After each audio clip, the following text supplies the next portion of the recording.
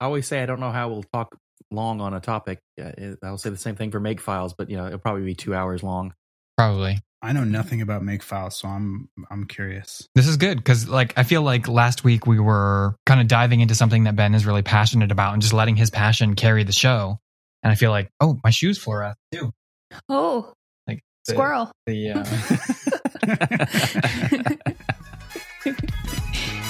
You're listening to Working Code. And now your hosts, who wish they were Boolean, so the next time they're wrong, it's only by a bit. Adam, Ben, Carol, and Tim.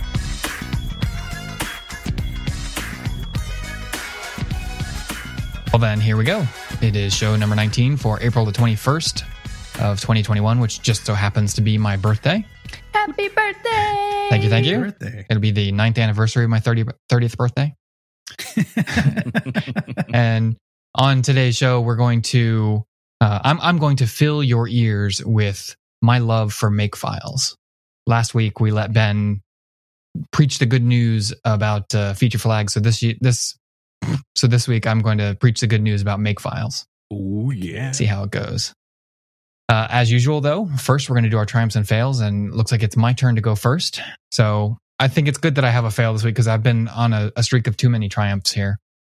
I think that it would be easy to view this in a good way, but I'm going to choose to look at it through the lens as like a failure. So I think I've mentioned recently that my team is in the process of switching from using Git URLs in our package.json file for our Node applications, using Git URLs for private repository access, or having private modules. And we're switching from that to using an actual private NPM registry. We just so happen to choose GitHub packages because we are using GitHub for our code hosting and pull requests and code reviews and all that. So it made sense to use the free tier of their package registry, and we're using their free tier of their continuous delivery stuff, GitHub Actions, all that. So anyway, the fail here is that doing that refactor, moving our stuff from Git URLs to GitHub package registry, I let myself get excited, and so we have many microservices and like 20, somewhere between 20 and 24 of them. And in the process of doing all those conversions, I got excited about how easy it was going to be to do the GitHub Actions for them as well, to do like tests automatically for pull requests and for automatic deployment to our QA environments and stuff. And so this refactoring that was supposed to be just convert Git URLs to the private package registry turned into that plus a bunch of test automation and QA deployments and all that. And, it's fine. It all worked out in the end. But what was originally planned and scoped for a single day for 3 people to deploy all these services and go slow and be methodical and test everything became that single full day for 3 people plus an extra half day for 2 of us again the following day, because we just couldn't finish in time with all the changes that were made unnecessarily. Should have been a separate pull request at a different time, but I let the excitement get the best of me, and so I did too much. Yeah, but you only went over by half a day. That's not so bad. Half a day for 2 people, so it was an extra full person day. You're an overachiever. Yeah. No, I mean, like I said, it would be easy to see it as a positive. Mm-hmm. Good stuff got done. Right. But I let my excitement get the best of me, and I did more than I was supposed to do. So We've all done it.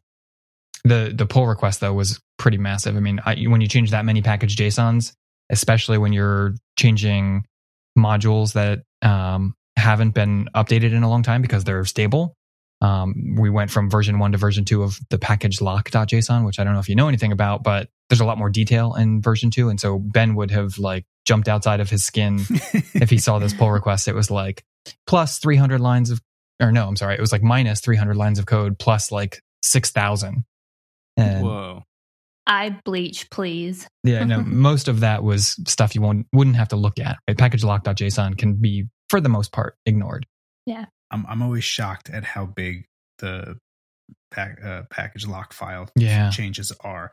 You go to install one library and like 17 things in your lock file change. You're like, yeah. I feel like I made a mistake, but I can't know that.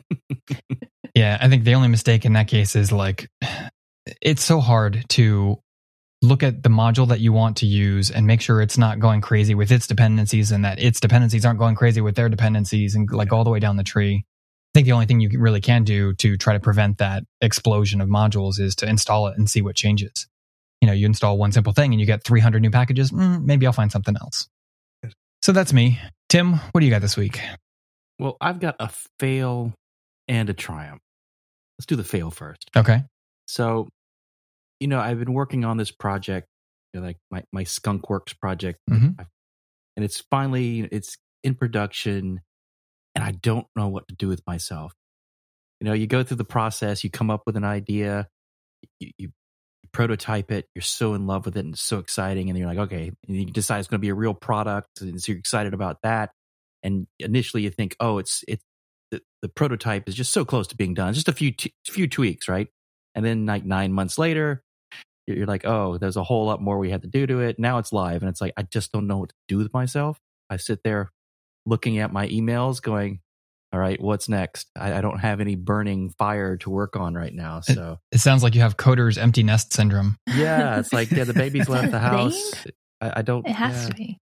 Yeah, so it's like I gotta start stirring up. I've got another project that I'm hopping on, but I'm not going to be the main developer on it. So that it's always hard for me when I'm playing second fiddle on a project. So maybe I got to find another Skunkworks to get started. Are you capturing any analytics on that you could go look at to see the usage and stuff? Is it being used and being adopted? Yeah, that's what I was doing today. I was building everything to capture the analytics and do that sort of stuff. So I was building all that out, but like there's nothing. It's not being fully launched yet, so it's not really being utilized fully. So next week I'll be knee deep, and I shouldn't be looking at it, but I will. I know I will. You can't stop yourself. No, I can't stop myself. I had all that stuff going on a few weeks back with that big project I was on. So I just got all of the analytics stuff up. So I've been watching it for 4 days now, 3.5 days. And I'm trying to figure out why one button gets used like 10% of the time and the rest of them are getting used 90% of everything. And I'm like, what do they not like about this section? That's funny. It's the wrong shade of blue. I was like, why aren't they clicking it? Yeah. Yeah, I was doing load testing today, so I threw a whole bunch of requests just to see how the production environment will handle lots of requests, and it did okay. Some things that it talks to that I have no control over didn't do so well, but the actual app I wrote does great. So. Good, your code works. Someone else's doesn't. Somebody else's problem. You using Gatling? Actually, no, because it's not a Gatling. I use that for Scala projects. I just kind of built my own. This is a Lucy project. I just built my own requests using threads to just constantly hit the server with requests. Nice. Keep running it in threads. But our triumph since the beginning of this podcast, I've wanted haters. I've wanted haters, guys. That's how you know you made it. When you got haters, you know you made it. We finally had one. Adam Cameron tweeted the other day that he hates our podcast. And this warms my heart, particularly me, Tim Cunningham, because I'm the worst. I didn't even see the tweet. My heart is so full. It's just overflowing right now. I have to go find the tweet. Happy. We'll put it in the show notes. Good, because I missed it. Was it in response to anything in particular? I think he listened to the podcast where I was complaining we didn't have any haters yet. So all of them? Yeah. Yeah, pretty much. So he finally took I think he was just being nice, even though he's saying he's hating us. So yeah, I think there was tongue firmly planted in cheek for that one. Your heart matters, Adam. Even if it's hating, your heart matters. That's me. How about you, Carol? I'm going to go with a triumph. So I had my first rotation on Zendesk. So if you don't know what Zendesk is, it's basically your customer support for your application. So whenever users are using it and there's a problem, it's where the bugs come to be fixed. So it's the triage, it's the research the weird things and just figure out what's going on and what's happening. And we do a 2-week rotation on it. And I am still very green on a lot of the application overall. I know kind of the core of what we're doing and I know the pieces I've been in, but when we're talking about all of the other stuff that we touch outside of it, I don't have a clue. So when these tickets are coming in, they're like, oh, this data isn't working. I'm like, that's not even our data. So then I'm in Slack going, well, where does this data come from? And my team is amazing because they're going, oh, you have to send this person this thing. And that's where all of that happens at. So not only did I survive, I also learned a lot about the things that our application actually communicates with that I wouldn't have been exposed to just by working through our backlog or working through current development that we have going on. So I survived it. I didn't cry and I learned. Yay. Nice. So 2 weeks of Zendesk done. Very cool. Do you feel like that's a good way to like onboard you to the rest of the application, give you some experience and some awareness of what's going on out there? Or is it a little too overwhelming? I think at this point it's good. So I've been there 4, 5, I don't know, a couple months. Mm-hmm. I can't tell you when I got there. It was like October, I think. So, I've been there a few months and I've learned a lot. So I think it's a good point. If they would have done this right out the bat, I would have just been overwhelmed and been terrified to touch anything because everything touches something else and it wouldn't have been a good situation. But where I'm at now, it's a good thing. It's a good time for it. So. And I think with the size of our team, we only do 2 rotations a year. So, does the support team have a knowledge base or some sort of kind of copy and paste, frequently asked questions sort of a thing? We just go look at the Zendesk tasks that were open, just basically pull them all up in Jira. And we kind of just go backwards and go, okay, has this been repetitive? The other thing they do is if it is repetitive, then the ticket goes in to actually fix the root. So even if you don't fix the root now, the root is in the backlog now to be fixed. So the core problem gets addressed. Nice. So, Cool. So I think you, Ben, what you got? I'm going to go mostly fail, but then a small triumph just to make myself feel better. But my general failure is that I sort of just feel like my muse has been on vacation the last couple of weeks. I just haven't, feel like I've been missing some pep in my step and my brain has been emptier than usual. Like a lot of times I'll just have all kinds of random thoughts and ideas swimming around in my head.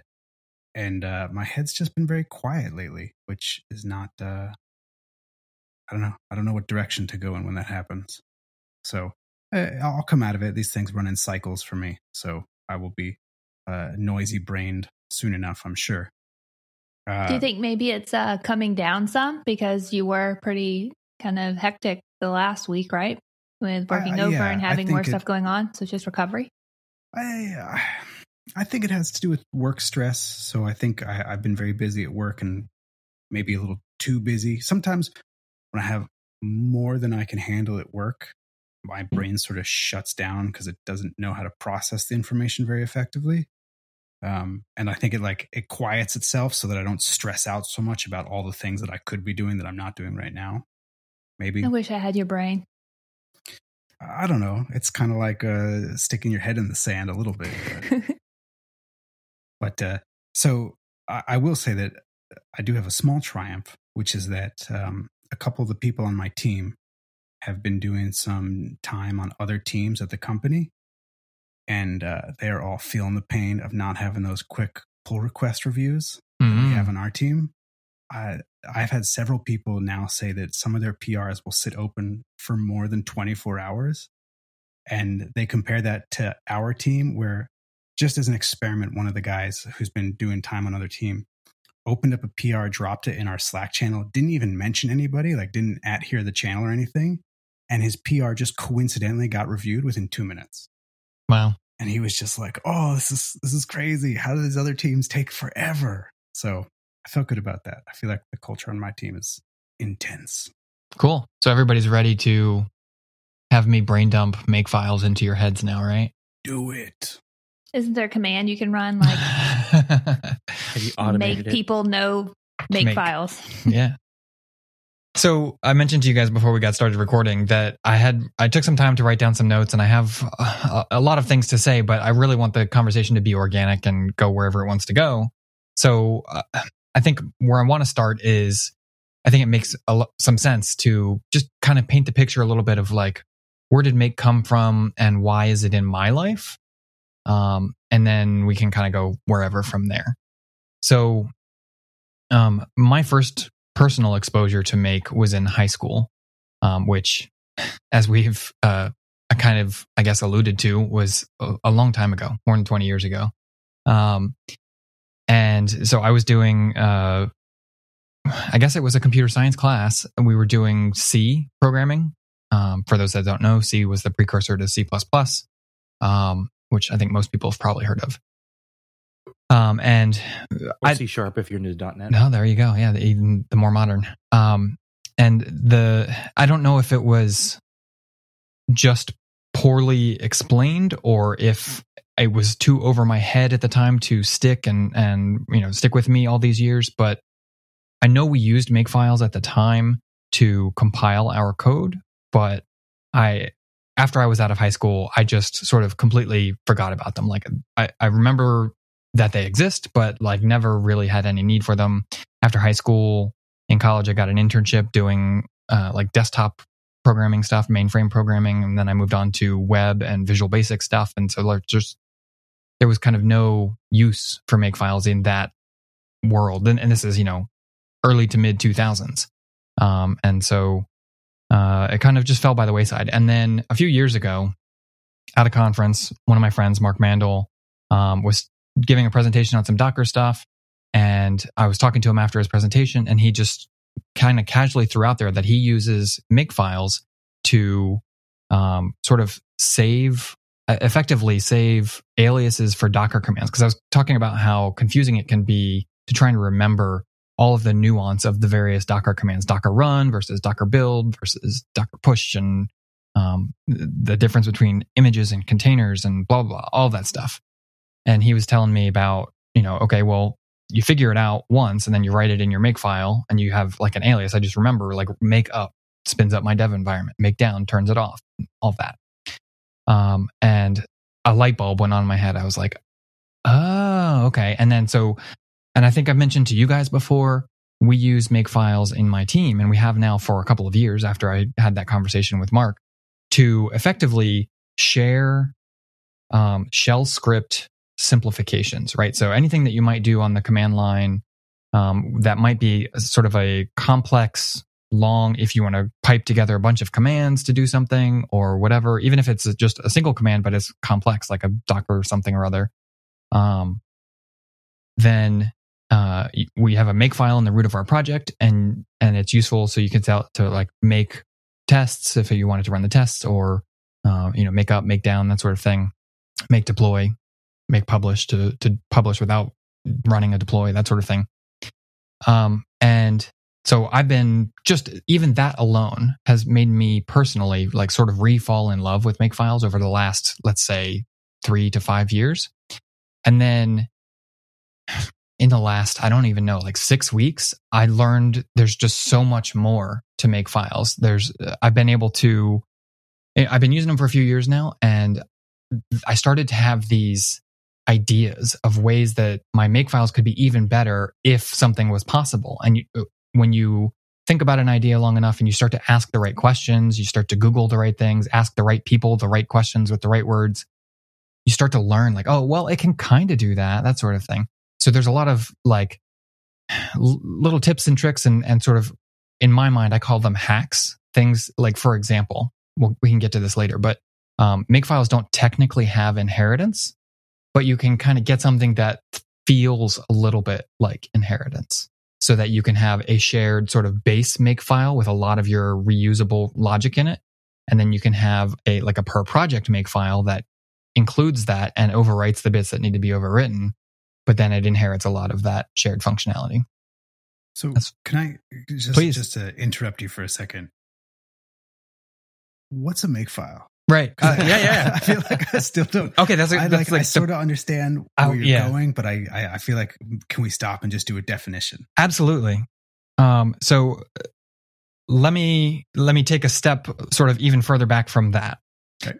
I mentioned that my first exposure was through compiling code for C programs, and this is where I'm a little bit out of my depth. I don't know if Make was created for C programming or if maybe it predates C. I'm not sure. But like I said, that was my first exposure. And it was particularly useful for C programming because to compile your program was a multi-step process, right? So you have to compile the code into objects, and then you link those objects together into an executable.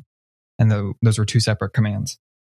And one of the like amazing things about Makefiles is it has dependency resolution in it. And it's a little bit old school because it is based on the file system. So if you're more familiar with like, again, this is already a little outdated, but more recent in the timeline, Grunt versus Gulp, right? So Grunt, you can do tons of cool stuff, but pretty much every individual process would like read something from disk, do something interesting to it, and then write it back out to disk. And then the next step would read that file from disk, do something interesting to it, and write it back out to disk. Whereas Gulp was read the file, modify it, and pass it in memory to the next step. And that would modify it and pass it in memory to the next step. So Makefiles, like I said, are a little bit more old school, and everything is sort of file system based, or that's the intention. So with your C program, you would have your source code file, and you'd have like some header files. And you say, okay, compile this file or this program, whatever. And the output of that is a .o file, .object. And then the next step is to take all of your objects and link them together into your final executable. And in order to do that second step, make your executable from your objects, the object files have to exist, which requires that first step of compiling, right? And so in your Makefile, you can have like, let's call them our targets. And you can kind of think of targets in Makefiles as like individual scripts, right? So you've got a make script that is compile, and another one that's link. And you can call, like, for example, you can say make link.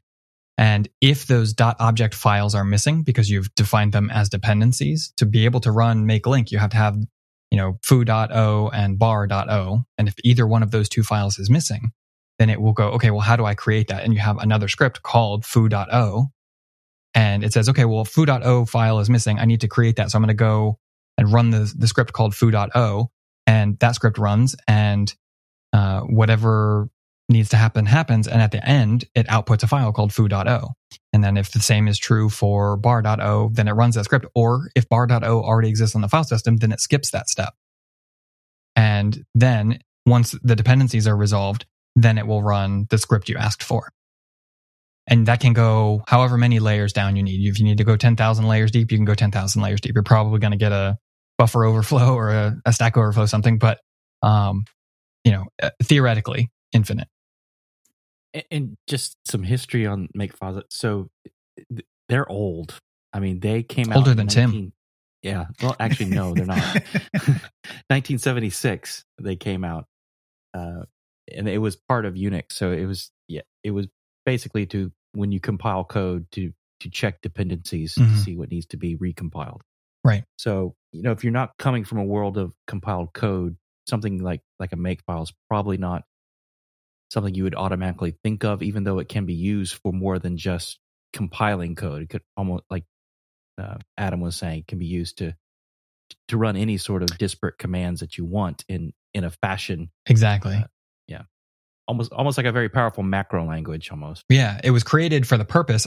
Again, I'm not 100% sure on this, but I think it was created for the purpose of managing complex compilation, where you have, maybe for a simple program, it feels unnecessary. But when you've got, dozens of executables you need to create, and all of them have various headers and whatever, like managing that and making sure that when you pass off this project to somebody else, they're going to have everything they need to compile it all is going to work. But at the end of the day, all it is a sort of template that, when combined with the executable, the program called make, it allows you to have effectively arbitrary command line scripts that have built-in dependency resolution. Basically, think of it as you could write a little command line app in whatever language that you're comfortable with, right? You could write command line apps in Node or Ruby or Perl or whatever, and pipe them together if you're familiar with the Unix command piping thing. But what Make gives you that you don't get if you're just writing your own little scripts together is there's a lot of boilerplate in the in the process of creating a command line script, right? You have to tell it how to get the arguments out of the command.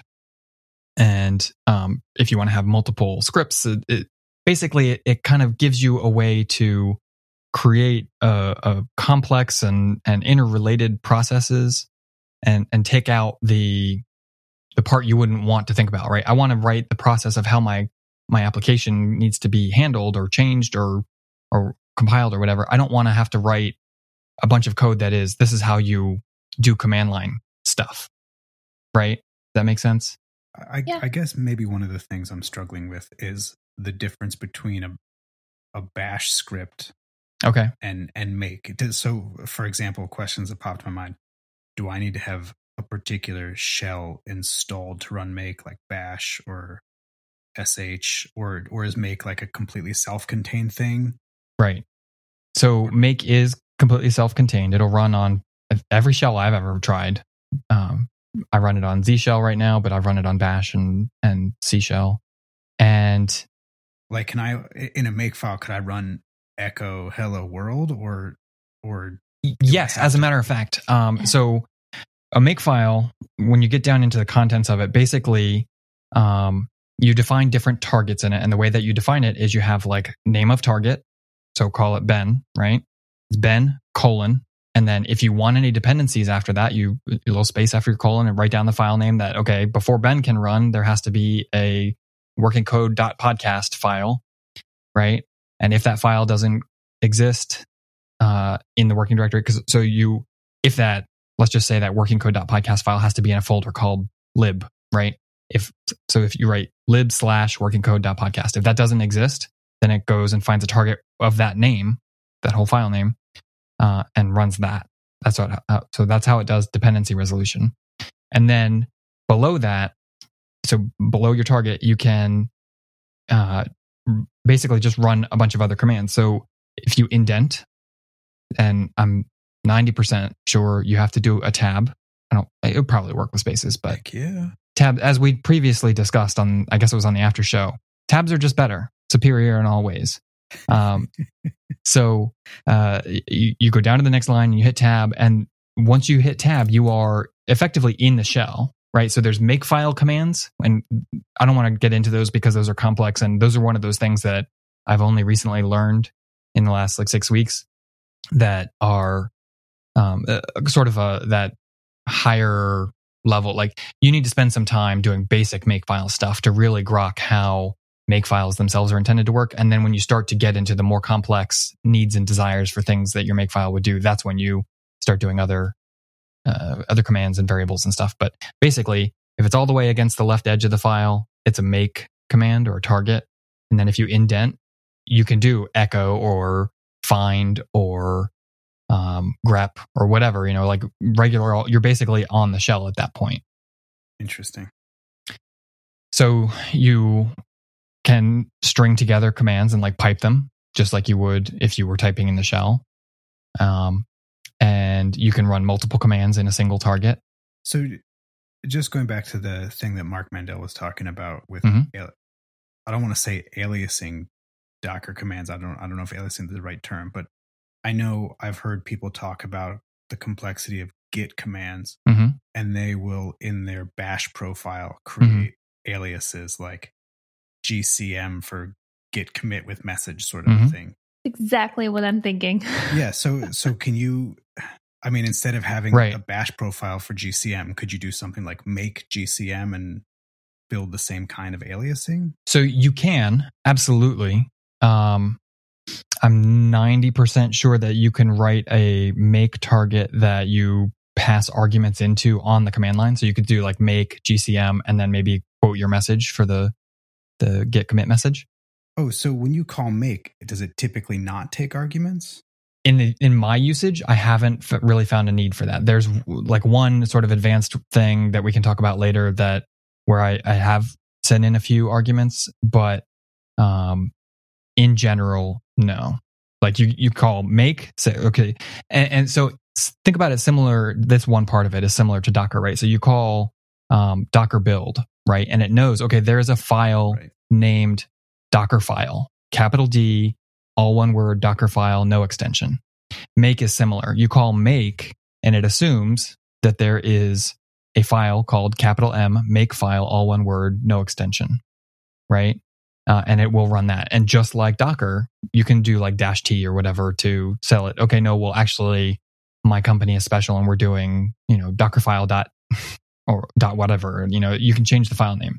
Same thing is true for make. I don't know what the argument is, but you can change the file. So you call make, and then you give it's like make space, and then the name of the target that you want to run in the make file. And like I said, I think that you can pass arguments in after that, but I'm not positive. It's interesting. The dependency resolution actually reminds me a little bit of the way that the Docker Compose files work, I think, where you can say, like, here's service A, and service A has a dependency on B and C. So when you do Docker Compose up. Yeah, so Compose is interesting because not only does it do that, but it can link them together, right? So like by host name, you can just have like your Redis container comes up and you say that the container name is Redis. And so in your other containers that are linked together, you don't have to know a host name or anything like that. You just say talk to, the host name is just Redis, right? So it connects to it over that shared connection by that. However, Docker Compose, everything has to be a Docker container, right? So if you have other things that you want to do, so Compose isn't going to solve everything that you can do with a Makefile. Let's go back a step here. You guys compared this to putting Git aliases in your Bash profile. I also put a bunch of aliases in my Bash profiles, especially for Git, but also for lots of other things. And the difference for me, the way I'm thinking about like Makefiles versus my personal command line aliases, for me, those command line aliases are very personal. I prefer I have CO aliased to Git checkout, right? So I can do CO branch name, right? And I have like I guess this is in, see, there's lots of different places things can go. I think it's in my Git config somewhere, wherever you put in, you can do like, mine is, but I have, so it's Git space ST, which for me is the same thing as doing Git status dash SB, I believe it is. I'm thinking Git status, that's why it's ST, but it's Git status dash SB, which is just, it's a short version and it's like color coded and it's compact and just shows you only what you need to know when you're thinking Git status, not. It is in Git config, by the way. You're accurate. Yeah. Thank you. So like I was saying, that's very personal. I might prefer Git ST. You might prefer something else. I have like Git LG, which is like the way that I like to view the Git log on the command line, that sort of thing. Whereas the Makefile, the way that my team uses it, we have it checked into our repo. And so those are shared across the entire team.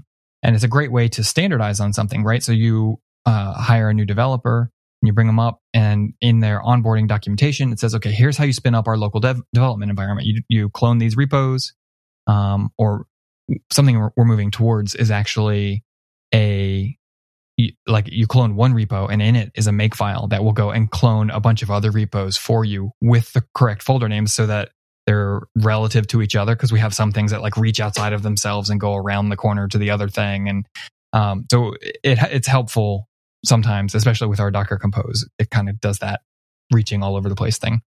But so it's helpful to have them have the same folder names and be relative to each other that way. And so that's a direction that we're heading. But so we have that Makefile, and it's a good way to have sort of standard commands that the team is all familiar with, and we can just say, oh yeah, you run make rebuild, and it will clean all of your Docker containers out and start from scratch and rebuild everything. And we all sort of know that and can help remember and remind each other when something's going wrong. Oh yeah, when that happens, you need to run make rebuild, sort of thing.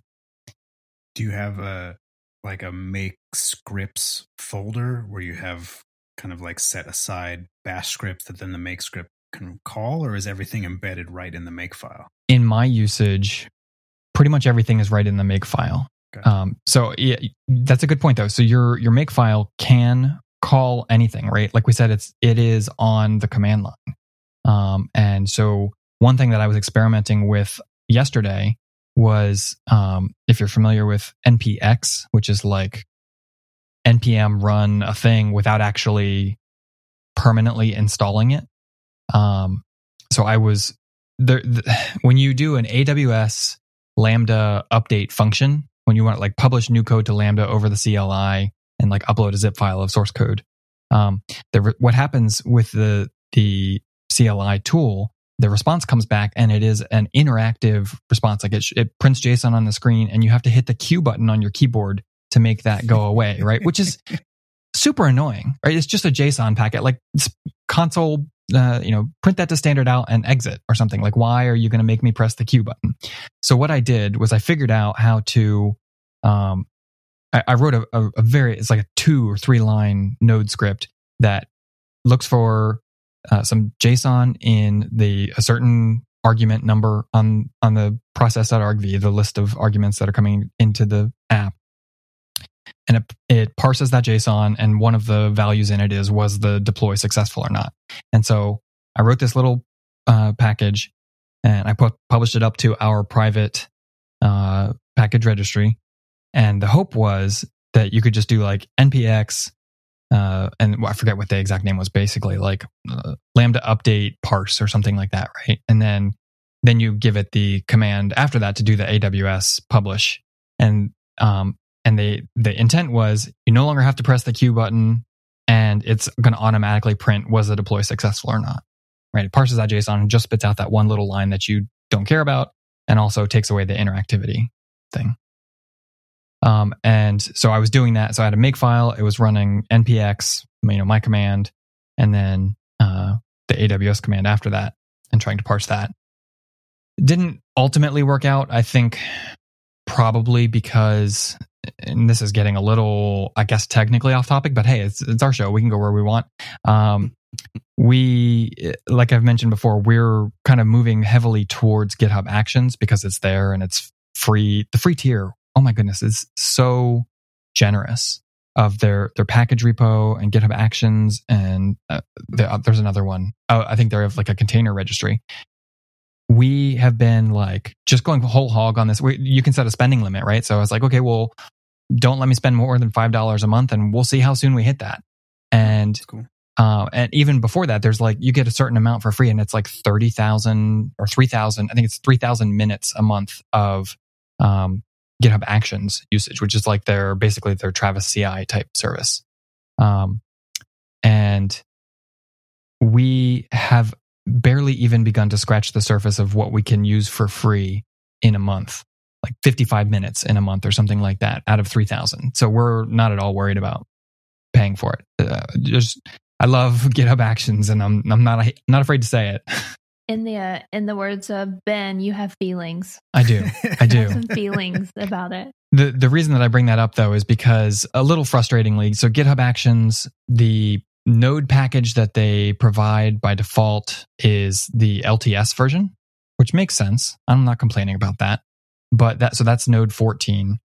And Node 14 comes with NPM version 6, whatever the latest, release of in the 6 line of versions is. It's not going to go, it'll do 6.8 or 6.14 or whatever, but it's not going to go up to 7. And there's a bug, I think, it's either in NPM or in NPX, where if you're using a private scoped package for like in NPX, so ours was not just like NPX command, but it was actually NPX @alumniq / my private command. And it's like not noticing the file that's supposed to tell it where it can find that command. And it's saying, oh, your command that you're trying to find isn't available in the package registry 404 because it's looking at the public registry, not the one where it actually exists, even though I've provided information that tells it where to look. Mm-hmm. And it works for me locally. So I was like, I spent an hour or so, whatever, the other day, and I figured out that if I make GitHub Actions run with Node 15, which is their current like latest release, whatever, then it has NPM 7, and I think that is working further. Like it gets further down the line. I'm still getting some bugs, but that's where I had to end my day the other day, and that's where I left it.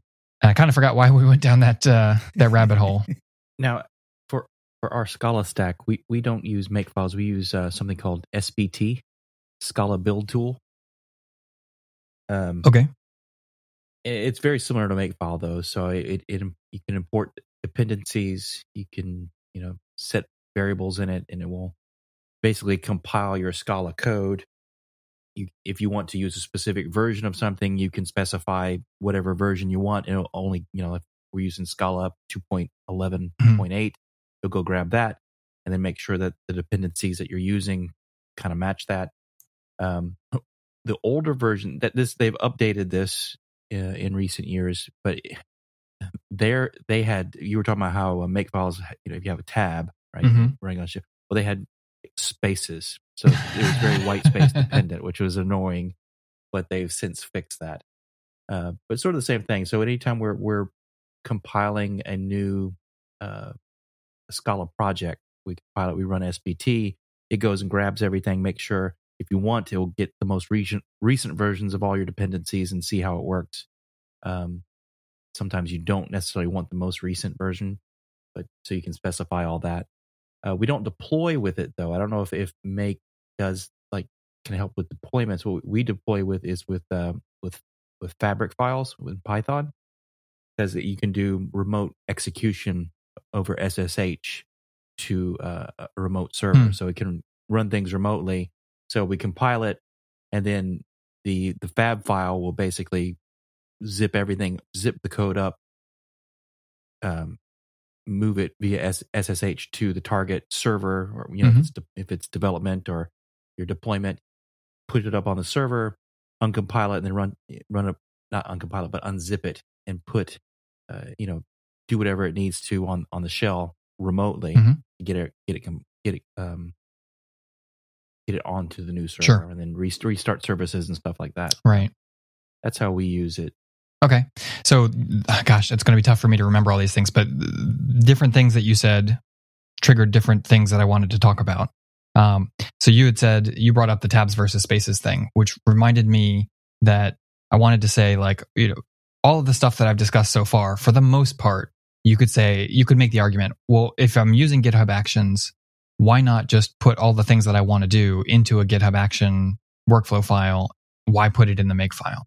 And for me, there's two reasons there. One, GitHub Actions are configured using YAML, which the way that I think of YAML is it's like JSON, but worse. Which is, it's white space, it has significance, and it's spaces and whatever. I'm just not a fan of YAML. The other thing about why we choose to use Makefiles instead of just putting everything in the GitHub Actions is to give ourselves that insurance policy. So our GitHub Actions are kind of actually, for the most part, a repeated boilerplate. So it has to specify the operating system. So we're on Ubuntu, whatever. It has to check out the code. We send some information into our Discord to, let us know that builds are running or whatever, or if the tests failed, we want to know about that sort of thing. And then if it's going to be publishing to AWS, then there's a step you can include that uses environment variables to log you into ECR so you can publish a container, that sort of thing. But the majority of the actual work that's going to go on for us is it runs like make deploy sort of thing. And the reason that we do that is so that on the off chance that GitHub Actions is down or all of GitHub is down or whatever, we are not prevented from being able to deploy, and we're not forced to go through a YAML file and go, okay, what was the next command I need to run manually? Mm-hmm. In that situation, we can just go, okay, well, I'm going to go to the root of my repository. I'm going to type make deploy, and it's going to do it. And I can do that because I have, the right permissions in my AWS CLI. Choose not to for, compliance reasons, but that option is open to us if we need it. Something Tim said triggered a thought in my head, which is about dependencies.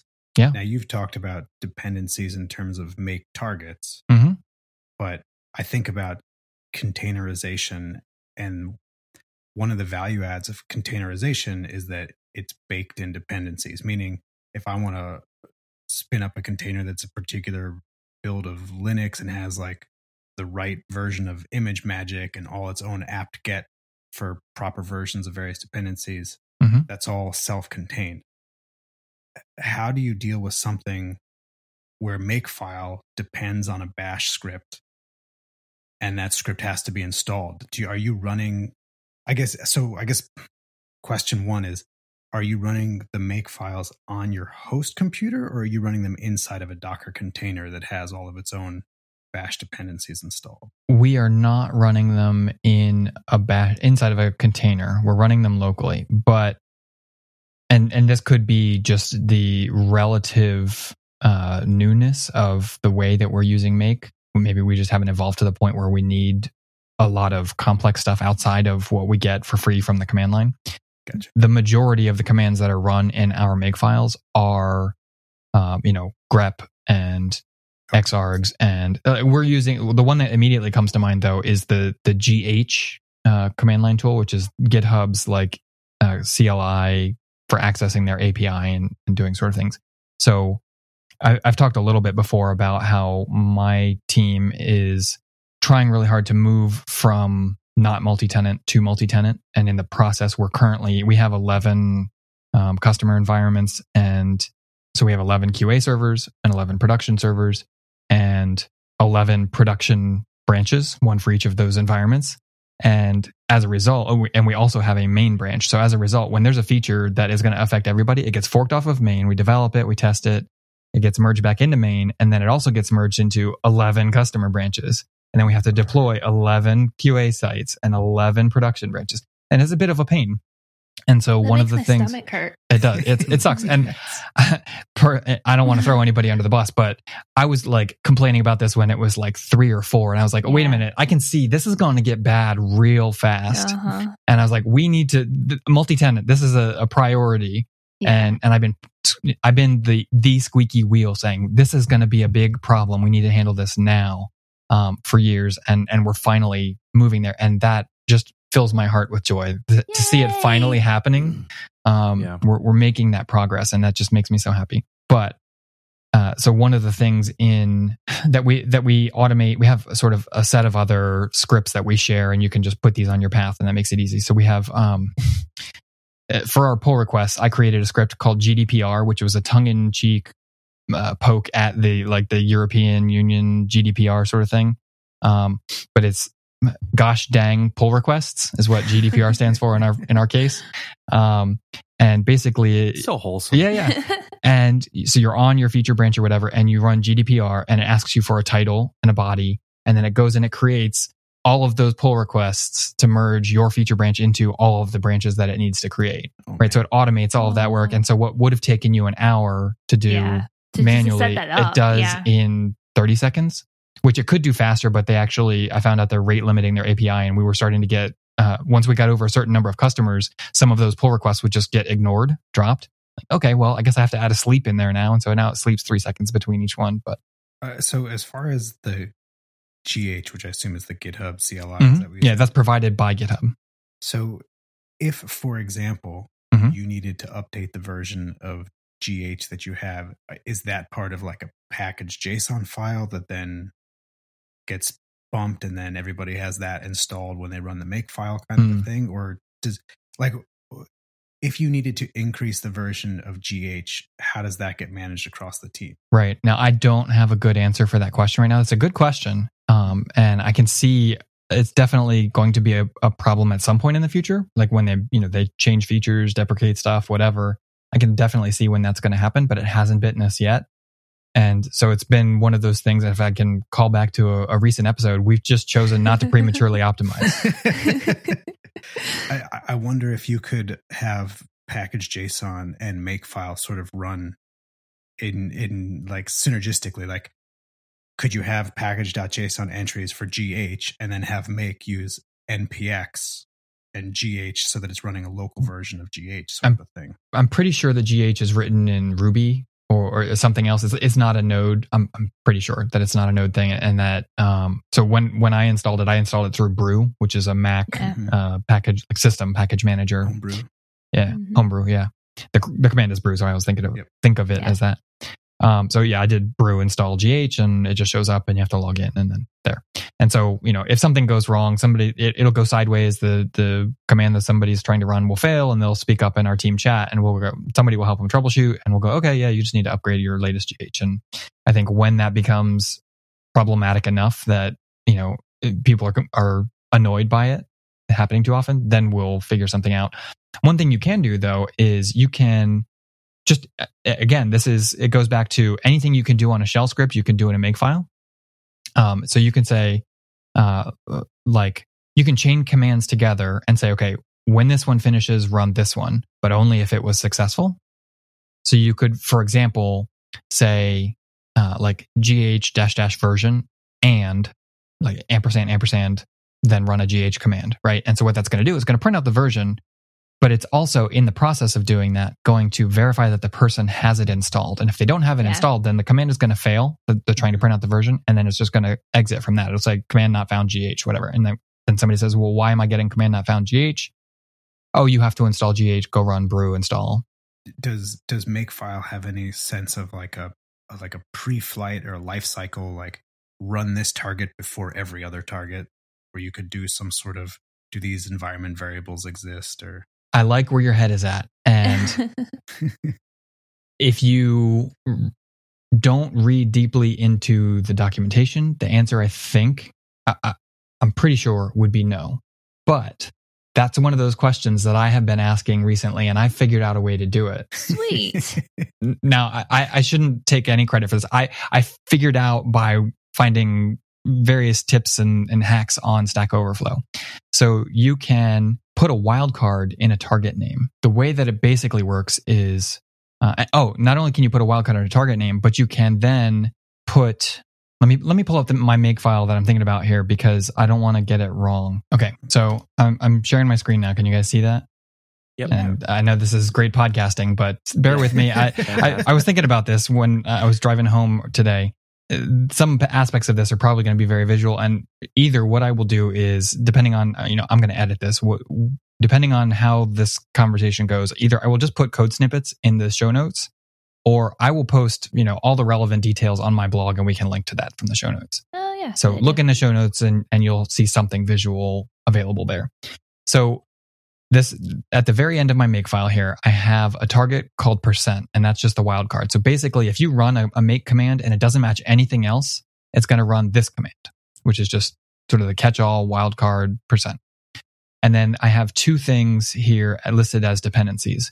One is called .check for Makefile update, which we'll come back to, and the other is %- from base Makefile. And so what that lets me do is, and again, this is kind of combining things, but this is, I mentioned inheritance before and kind of faking it. This is actually my base Makefile, and something else includes this one, and you can override. So I've got, let's just say I have like a foo here, food, and then - from base Makefile.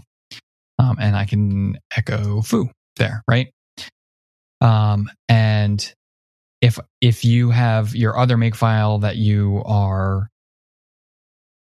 that you include this base Makefile into, you can then create your own foo, and if you run make foo, it'll run yours, and then from yours. So like, bear with me, this isn't the same file, but imagine that this is in a separate file, right? I'll put some dashes there. Our imaginations are good. Okay, good. So you got foo, and I want to echo bar here, right? That's fine. If I run make foo, I'm going to see echo bar, and that's what's going to happen there. However, from here, I can also run make foo from base Makefile. So this is effectively calling super, right? Use words I understand, man. Right? So I'm calling the parent implementation of this same target. Okay. So now we've established we've got a wildcard target that runs a base implementation if you don't override it, right? You can override it, and you can also call the super version of it. Now, I mentioned this check for Makefile update dependency on my wildcard target. So what that does is, you can probably imagine, this is from a repo that we're creating that has that base Makefile we want to share between multiple projects. And this is going to be checked out sort of outside of your project, but relative to it in a nearby folder. And when it runs this check for Makefile update target, it's going to go up and run a git pull to make sure that you have the latest version of the base Makefile before it includes it So so think of it this way. The reason it works like this is because I asked myself, okay, we can share code between projects with a base make file that gets included, and we do this stuff. Now, how do I make sure that everyone's always using the latest version? How do I do automatic updates without having to make you go run a git pull in every place where you've got this base make file? So, and this is the answer. It does it for you. Interesting. So that is, Ben, you were asking about, can you run code before everything? And the answer is sort of, if you're willing to, I think technically, purists would look at this and go, oh my God, that's such a dirty hack. Get that away from me. Right. But for me, I'm looking at this and going, that's freaking cool. And yeah, it takes some explaining, which makes it a little, there's some smell to it, but it's a smell I'm willing to tolerate because it does cool stuff. I look at this and I'm not very good at the command line. So this is a crazy statement, probably. That's a great transition to where I want to go next. Go ahead. But I almost look at it and it reminds me a little bit of the Docker build files where you can, your build can start from another image. Yeah. And then run a bunch of commands. And yes, I guess most of those commands are very Docker image related. Mm-hmm. But I wonder if there would be some sort of opportunity, because I know you can. So my understanding with the way Docker works is that it can spin up a container and then keep it running, or it can spin up a container, run a command, and then shut the container down, sort of like a one-off thing. And I'm not saying that would be any better in any way whatsoever. I'm trying to just build like metaphors in my mind to wrap my head around how this stuff works. Right. And it almost, I wonder if you could do some sort of like Docker build that's based on other Docker builds. But then I guess you lose your targets. So the whole point of it is the targets. Right. I guess. Yeah. Right. All right. That was just a stream of consciousness. Forget it. That's okay. No. What was the thing that you said that made me go, that's where I want to go next? Command line. Oh, right. Yeah. So you had mentioned that you're not particularly good at the command line, and that's something I wanted to kind of talk about here. Let me stop sharing my screen. Yes, makefiles are going to work best for you if you are comfortable, or whoever is making this makefile that gets shared among your team is comfortable on the command line. That's one of the benefits too, right? You only need 1 or 2 people that can figure this out, and then you've got awesome command line foo that can be shared among the team for 0 base cost. But yes, some knowledge of the command line and tools there is going to take you a long way.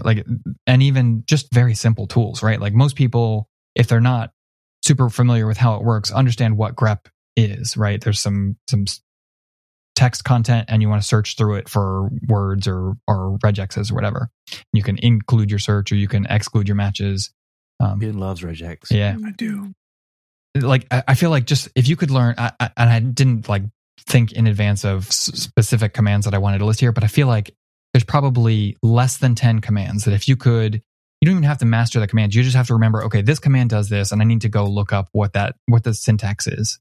So for me, the ones that immediately spring to mind, obviously grep. Find is very useful if you're doing stuff on the file system.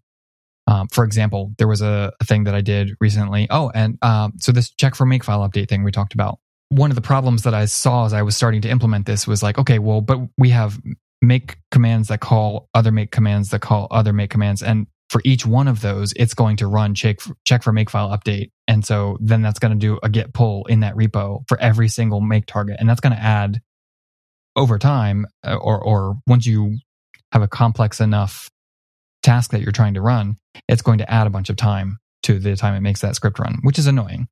And so what I did was I used find to check the timestamp on a file that gets ignored, so it doesn't get in your repo. And it just says this was the last time that I did the search, and whatever the timestamp on the file is, that's when the last git pull was, and then I only run it if it hasn't happened in the last 12 hours.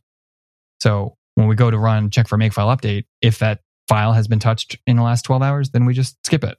Okay, no, done. There's no update. And so that was a find command.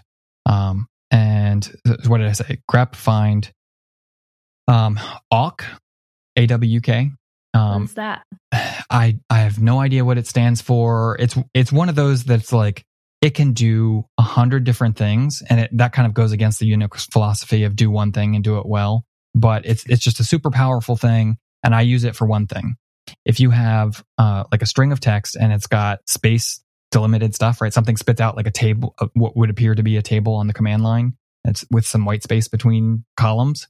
You can very easily use awk to print a certain column in that row. So for example, that thing that I did that creates all the pull requests for us, the GH command will let you, so yes, another thing is we've created all these pull requests. Now somebody has to go review it and approve all of them, right? I was going to ask about that earlier. Right, yeah, and that's super annoying. Yeah. So you review the main one, and then you have to go through and you just click approve, submit, approve, submit, right. approve, submit, because they're all the same. I made a script that automates that using the GH command line because they have a command to approve pull requests. And the way that works is you use the search you can search your pull requests, and there's a way to search by feature branch, right? So give me all the pull requests that are using this as their head, my feature branch, and it'll return all those, and it returns like, here's the pull request number, and here's the title, and here's a bunch of other stuff in random columns. I don't care about all that. I just want the pull request number so that I can say, okay, merge this one. Yeah, it's done. So the command is like GH PR search, and then in quotes like head : current branch name, which you can run a git command to get the current branch name, right? And so you get that back, and then I run awk on it, and there's a way to make it print the first column. And so for each of those lines that comes back, it does print just the first column. So I get rid of everything else after that. And then the next, so this is a good because it transitions into the next like CLI command or app I think you should know, which is called xargs, which is basically it takes multiple rows and turns them into multiple commands. So normally, if you get multiple rows of output, it's just like one string with a bunch of line breaks in it, right? And you can grep that and you can like filter it down or whatever. But what if you want to take each one of those lines, in this case, a pull request ID number, and I want to run approve on those pull requests? You pass that output to the input of xargs with some extra stuff, and you can take each of those lines individually as input to another command. So xargs, GH, PR, approve, and then some syntax that I can't fit into a podcast to say this is where the input goes. And so now I'm approving that one, and it'll run that command that you put after xargs after each line of input. Does anyone else feel like they've just drank from a fire hydrant? Yeah, I feel like Adam's way nerding out right now. Oh, right. Way. He's so excited. Yeah. It's funny. It's like when you hear on the radio about people who have taken LSD and then they never see the world the same after that. It's like taking LSD completely alters your perspective on life going forward. I feel like once people have learned to use awk, and there's another one I think called sed, yes, which gets used a lot. It's like once you've used awk and sed, you're like, I can never see the world the same again. Everything now gets piped through awk and sed, period. You've broken through the matrix. Yeah. So, I mean, by no means am I claiming any sort of ninja status with this stuff. Like, I feel very low on the skill level of all this stuff. What I know is roughly what command do I need to go figure out? What syntax do I need to go look up to do the thing that I want to do? Like, I know, okay, awk helps me get a single column from some output. And then I go look up the syntax or find it in one of my old scripts. And grep is how I search stuff. And you can do grep include or grep exclude. And, I don't remember any of that stuff, but I know where to go Google it. But what amazes me is that the tech you're talking about here, all of the software was like written in the early 70s. Yes. Old school. Yes. Yeah. This is so old school. I mean, it still works. Yes. I mean, everyone's in love with the new shiny sexy, but the stuff that works, man, and has worked for decades is rock solid. Exactly. It's bulletproof. It's got great tests. So it's working. I forget what show this was on, but we talked about use boring technology. Yeah. Right? Mm-hmm. This is something you can count on being rock solid stable. It's not going to break on you. It's going to work the same way every time. It's a little quirky, like we talked, and this is when I'm doing this stuff that I'm talking about here, I'm kind of pushing the boundaries of what it was intended for, right? I don't think when they created this wildcard stuff that they were intending for somebody to use to trump up something that kind of, if you squint the right way, looks like inheritance and auto updating, like that sort of thing. That was never intended. But you made it work. But you can make it work. You can do some cool stuff. And they're not going to be releasing like every 6 months and make a breaking change, right? I mean, this stuff has been. I mean, they're not stable. Very often. Yeah. Our make files. They're not changing the way make files work. They haven't done it for decades. The episode was scalability, by the way, like scaling. Okay. Tim's episode. Oh, that's right. That was Tim's thing. Yeah. Yeah. I just find that fascinating. Yeah. I mean, I was so in love with Linux. I just really, which is based off of Unix. It's just, it's quirky, but once you get to know it and really use it, it's so consistent. Mm-hmm. It's compared to other operating systems. That being able to type stuff out and being able to build files that do stuff rather than clicking everywhere with a visual interface is just so much an advantage. Yeah. I was listening to an interview the other day. I can't remember even what podcast, but one of the guys was joking about how the Unix philosophy is do one thing and do one thing well. Mm-hmm. He's like, which holds up really well until you look at the man pages for any of these things. You realize have 1,000 different arguments. Yeah. No, like for example, Git. Like, why is the command that I personally and probably most of you use to create a branch? Why is that git checkout -b? Mm-hmm. Right? Why isn't it git branch? Yeah. There's so many inconsistencies, particularly in Git with some of the command language, but yeah. And that's the thing I know most when you talk about command line. It's just Git commands. It's ways to make that faster. So I was like Ben earlier. I'm like, my mind can't get away from aliasing things when you're talking about this. It's just an alias to something that's going to happen. Instead of it being a single line, you're talking about files and a multitude of actions instead of just... Yeah. Aliases are a double-edged sword because they're great on your local system. They make you more efficient, right? I can just do GCM or whatever, right? Mm-hmm. But then if you end up out of your element, if your computer breaks and you get a new one, or if you're over at somebody else's desk or whatever, and you have to do this stuff, you're like, my muscle memory is now useless to me. That's when I stick everything in a gist, a GitHub gist, and I just have a command that I go pull those down, and it creates all those things for me from the gist. Yeah, who cares? It's somebody else's computer. They can deal with the aliases later. I'll delete it later. No, I just slide over. I'm like, you handle all of these things. Get me on a branch. Get me where I need to be. Then slide back over, and I'll start looking at the code. Yeah, it's private because I've got some private stuff in it, but I have a .files repo on GitHub. Just my personal stuff, and I have all my aliases in there. So if I'm somewhere else and I don't, and I need to know, okay, well, what exactly am I doing when I'm using that alias that I have stored up in my brain? I can go look it up, and okay, that's the command that I'm actually doing. Yeah. I think about the closest thing that I come to using a makefile, I guess, would be npm run scripts. Yes. Okay. Because perfect. Run scripts can be kind of recursive is not the right word, but you can have a run script that then calls other run scripts. Right. And they can call other things on the command line. Yeah. So I thought that would be a good way to wind this down was there are other scripting tools out there. Why would you choose make over any of them? Right.